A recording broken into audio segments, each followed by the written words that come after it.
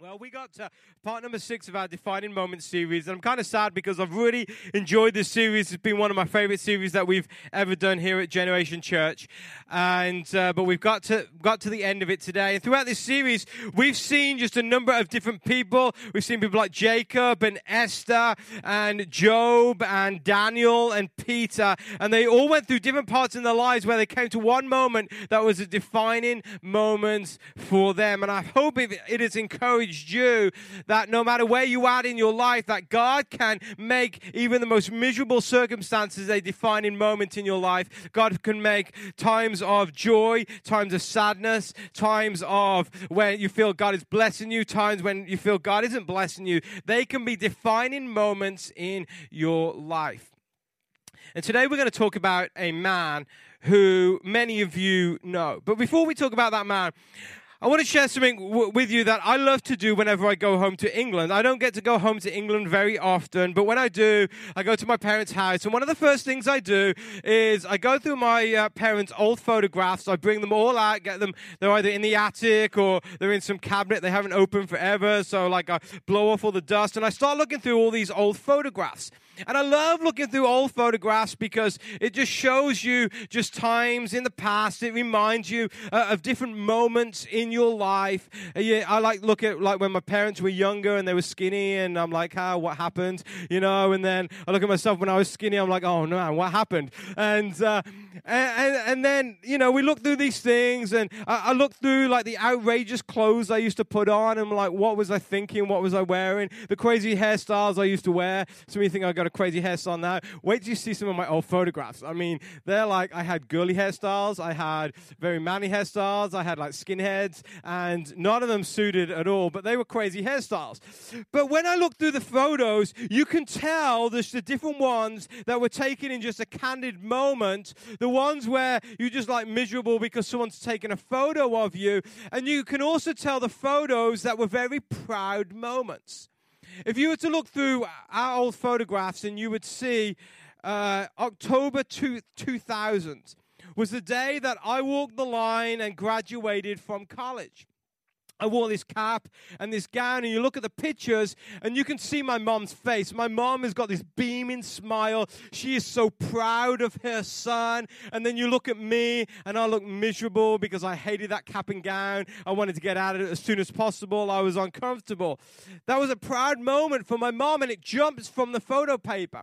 You look at the photos when I got married, and you see me, and I got my chest puffed out. I'm all happy and excited because I'm marrying my sweetheart, and I just can't wait, and it's wonderful, and I'm proud. And you can see from the photo, it's like this proud moment just jumps off the page. And then you fast forward a week, and I'm on my honeymoon, and you see a picture of Raquel and myself horseback riding, and you can see that I'm in the most uncomfortable pain of my life, and I can't walk for a week after it, and I'm like, seriously, like this, I'm like, never again. And you can tell that from a photograph. You can tell those proud moments, those moments that often we think define our lives. And what are your proud moments? When you look through your old photographs, or you look through your Facebook stream, or you go on your Instagram account and you look through all those photos, what are the proud moments for you? Maybe they're the birth of a child.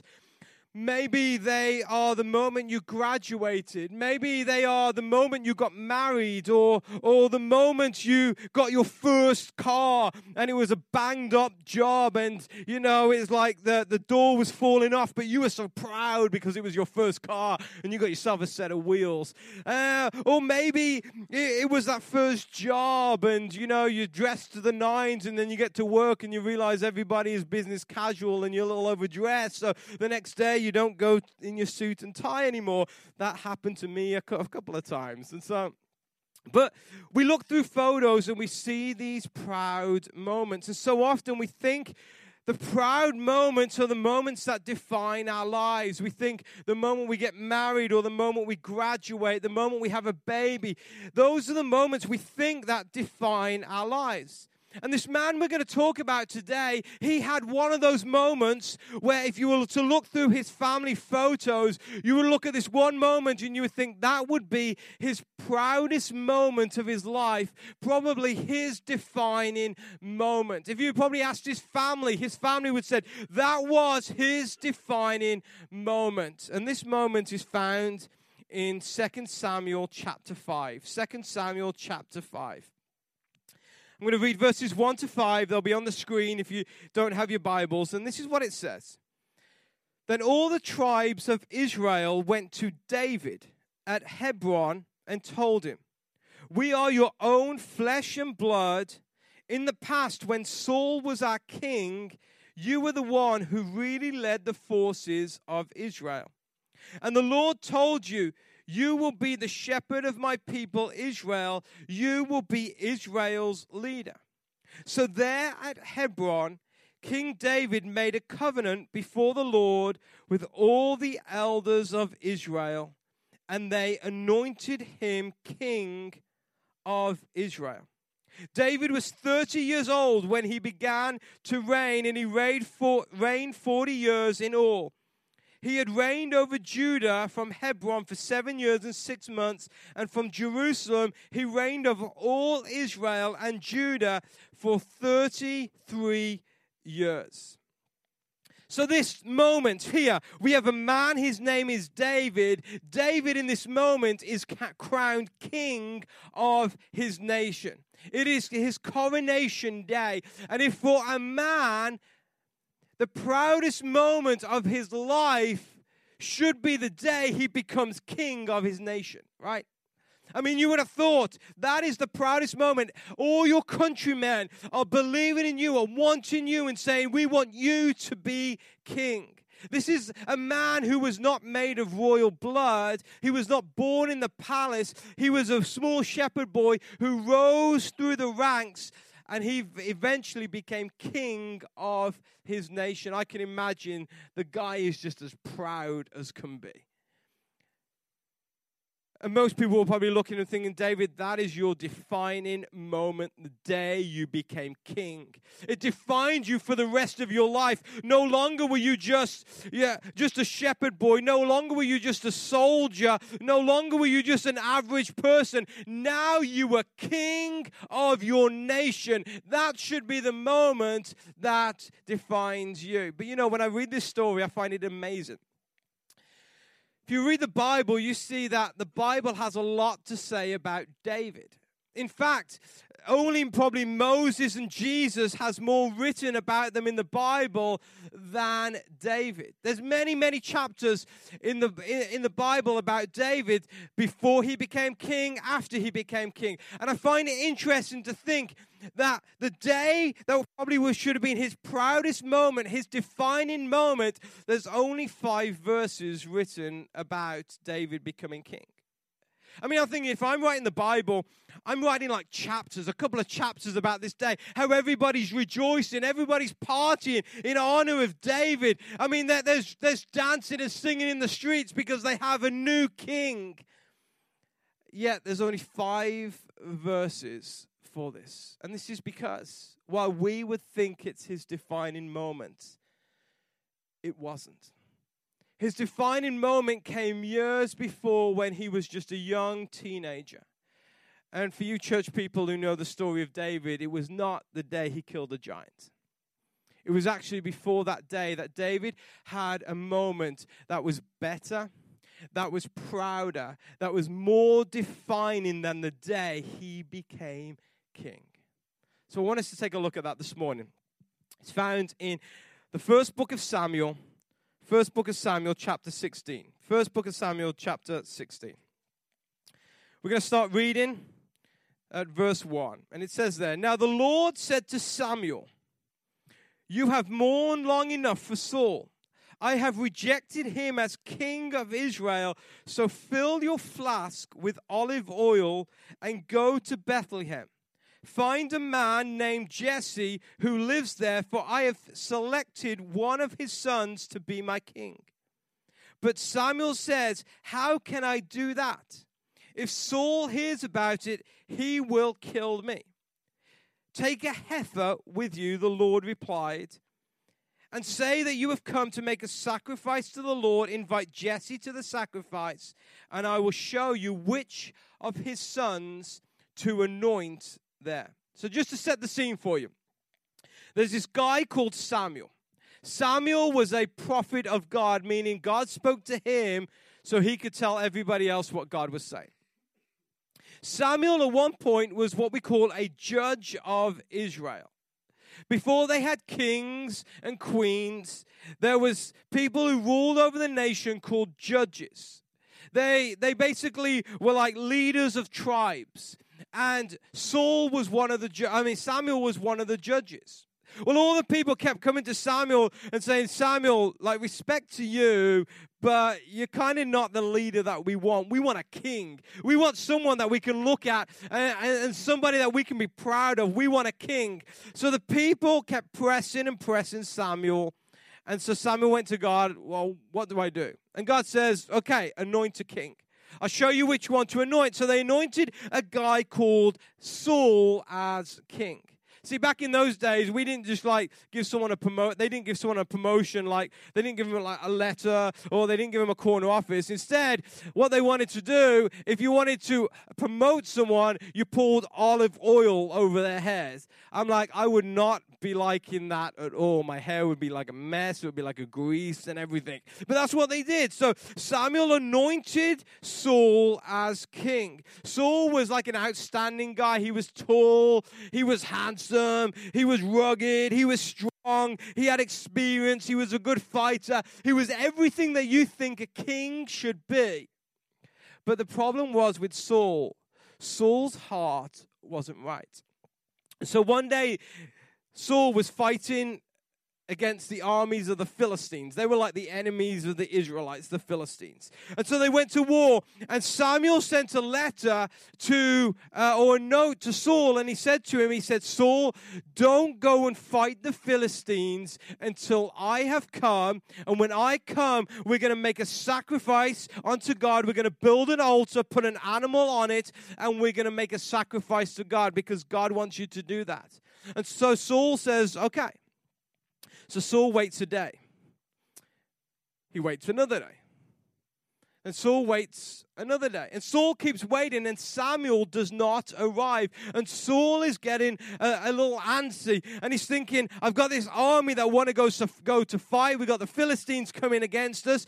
We're just going to take things into our own hands. We're going to forget about Samuel. So what Saul did, Saul built his own altar, got an animal, made a sacrifice to God, and then he went out to war and started fighting the Philistines. And guess what happened? They lost. They lost.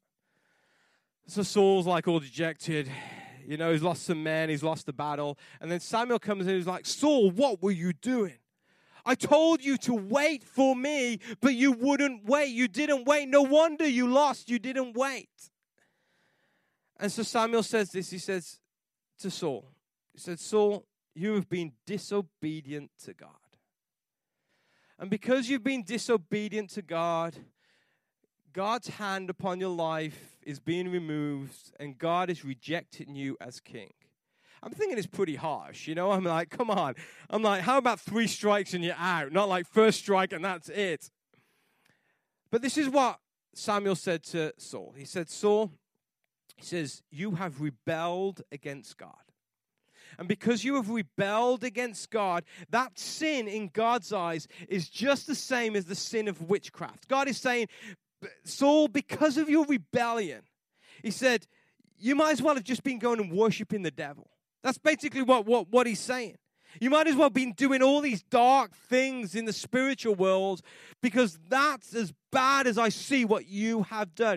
You see, the problem with Saul, even though Saul looked good on the outside, his heart was not right. His heart was not right. So God said to Samuel, okay, go to Bethlehem. There's a guy there who we are going to anoint as king. We are going to choose somebody whose heart is right. And do you know what this shows me? It shows me that when you follow God, there will be times when you have to wait. You have to wait. And when you wait for God, sometimes they can be the most uncomfortable moments of our lives. Waiting for God. You pray, and it seems like it just hits the ceiling and bounces off. You ask of God, but you don't see anything. You pray for your kids, or you pray for your marriage, or you pray for your job, you pray for your different situations, and it feels like nothing is happening at all. They can be the most uncomfortable moments in our lives. But the problem is when we sometimes feel that we need to act, God is saying wait, because God's timing is perfect. And when He is waiting, it is for a reason in your life. It is for your betterment. And what I've discovered is that God is looking for people who can wait just as much as He's looking for people who can make bold steps of faith. And that's the hardest thing in the world. Do you know what? I think sometimes it's easier to make a bold step of faith. It's easier to quit your job and just rely on God. It's easier to go and move to another country where you just don't know anybody. You know, I think it's easier to get up and decide to make a crazy decision to start a church than it is to wait for God. Because waiting for God is some of the hardest things that you do. But God is looking for people who are able to wait for Him just as much as He's looking for people who are able to make bold steps of faith. And so Samuel comes to a place called Bethlehem when there's a guy who lives there called Jesse. This is what it says, verse 4. It says, "So Samuel did as the Lord instructed. When he arrived at Bethlehem, the elders of the town came trembling to meet him. 'What's wrong?' they asked. 'Do you come in peace?'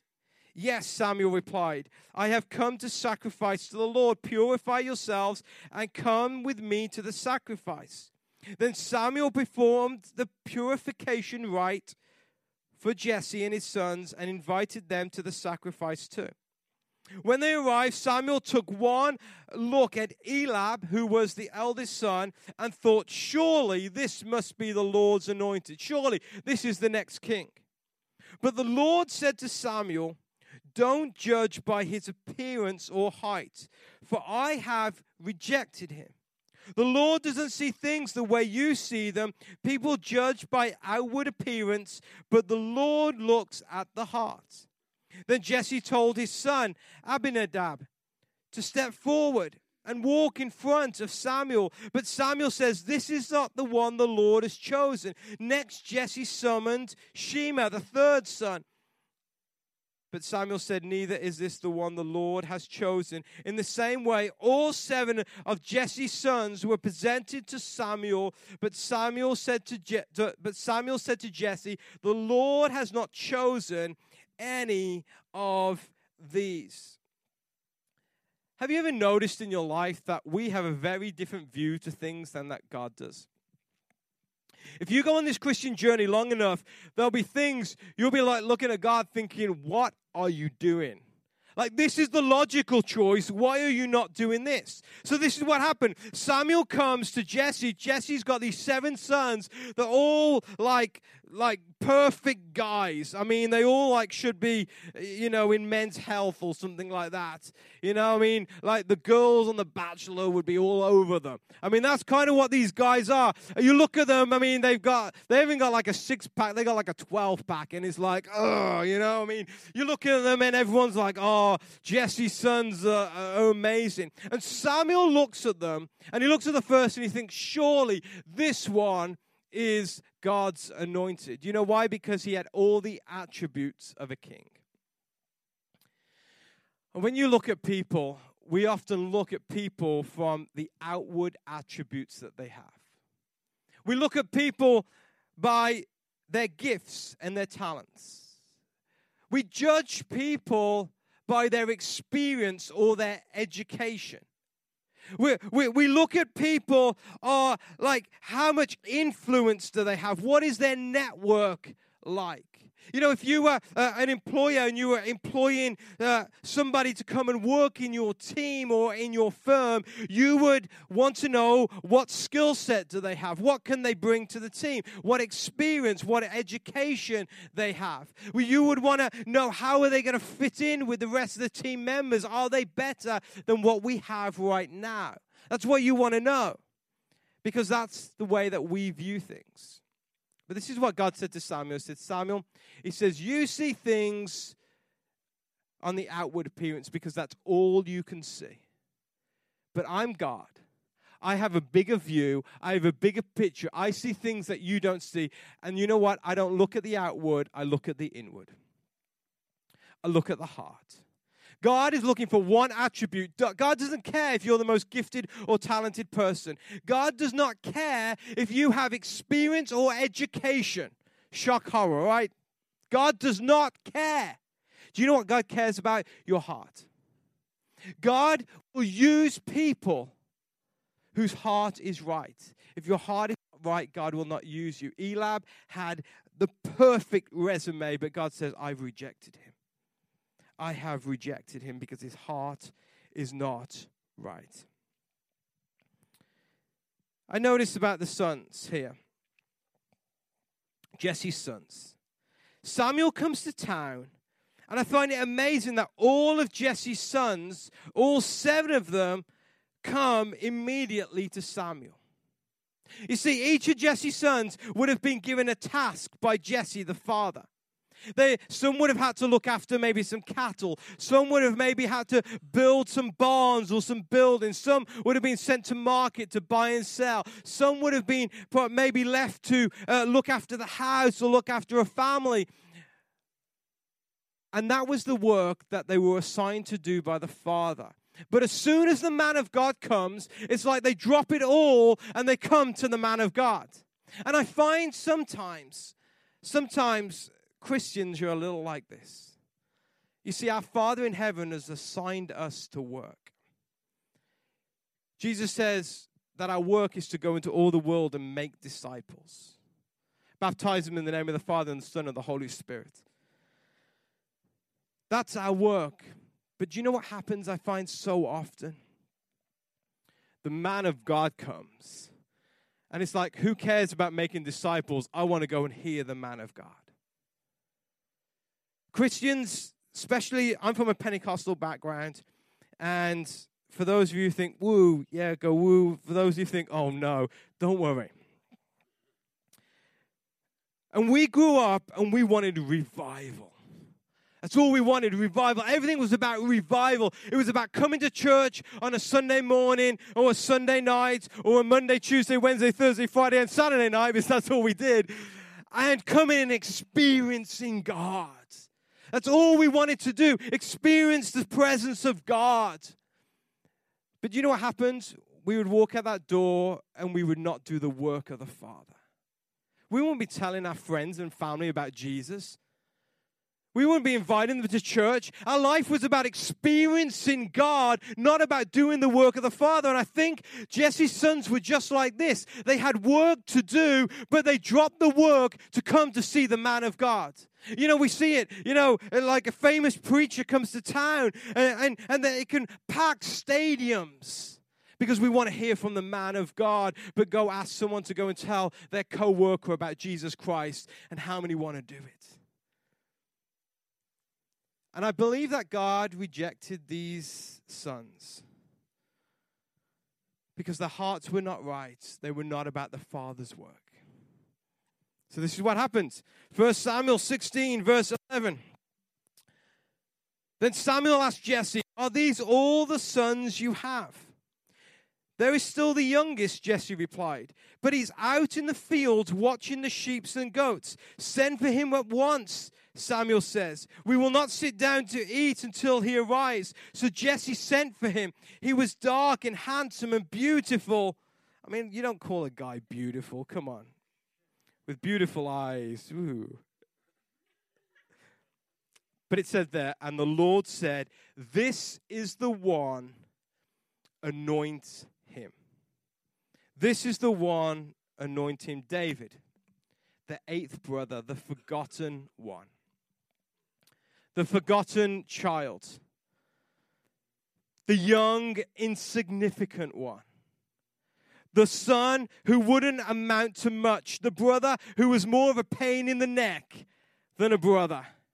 The boy who was left out in the cold. Have you ever felt like that? Rejected? Passed aside?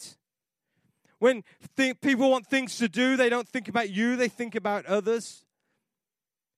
Maybe you've been laughed at. Maybe you've been scorned at. Maybe people have thought you will amount to nothing. Well, this was David. David was the forgotten child. He was the son. Well, it ain't going to be David. David's not going to be the one anointed as king. But the reason God had chosen David was because David's heart was right. David's heart was about the Father and about God. And his actions that day, I think, speak louder than words. Notice while everybody else was trying to go after the big thing, all about Samuel, David decided to be faithful to the Father's work. While everybody else was out partying, David decided, I'm going to stay and do the work of the Father. Yeah, I'm just looking after a few sheep and maybe a few goats here and there, but it's important to the Father. And if it's important to the Father, it's important to me. And I believe that it's through this attitude that God saw David's heart. He saw the Father's work more important than the man of God. And I tell you today, God has given you a task, given us as a church a task, and that's to go into this community and make disciples, to go tell people about Jesus, to be a light that shines in the darkness. And I tell you this morning, I love church. I love gathering together. I love worshiping God. I love those Holy Spirit moments. I love them. But they are not more important than telling people about Jesus Christ. Those moments of gathering together and experiencing the Spirit of God, about empowering us to go out and be light in the darkness. It's not about us just gathering and having a Holy Ghost huddle and a wonderful time and running around the building and swinging from the chandeliers.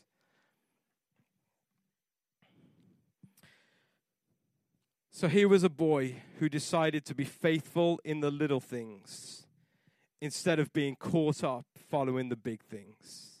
And this is the person that God chooses. The one who has no problem in obscurity. The one who has no problem in just getting on and doing stuff without complaining. The one who doesn't want the limelight, just wants to do the Father's work.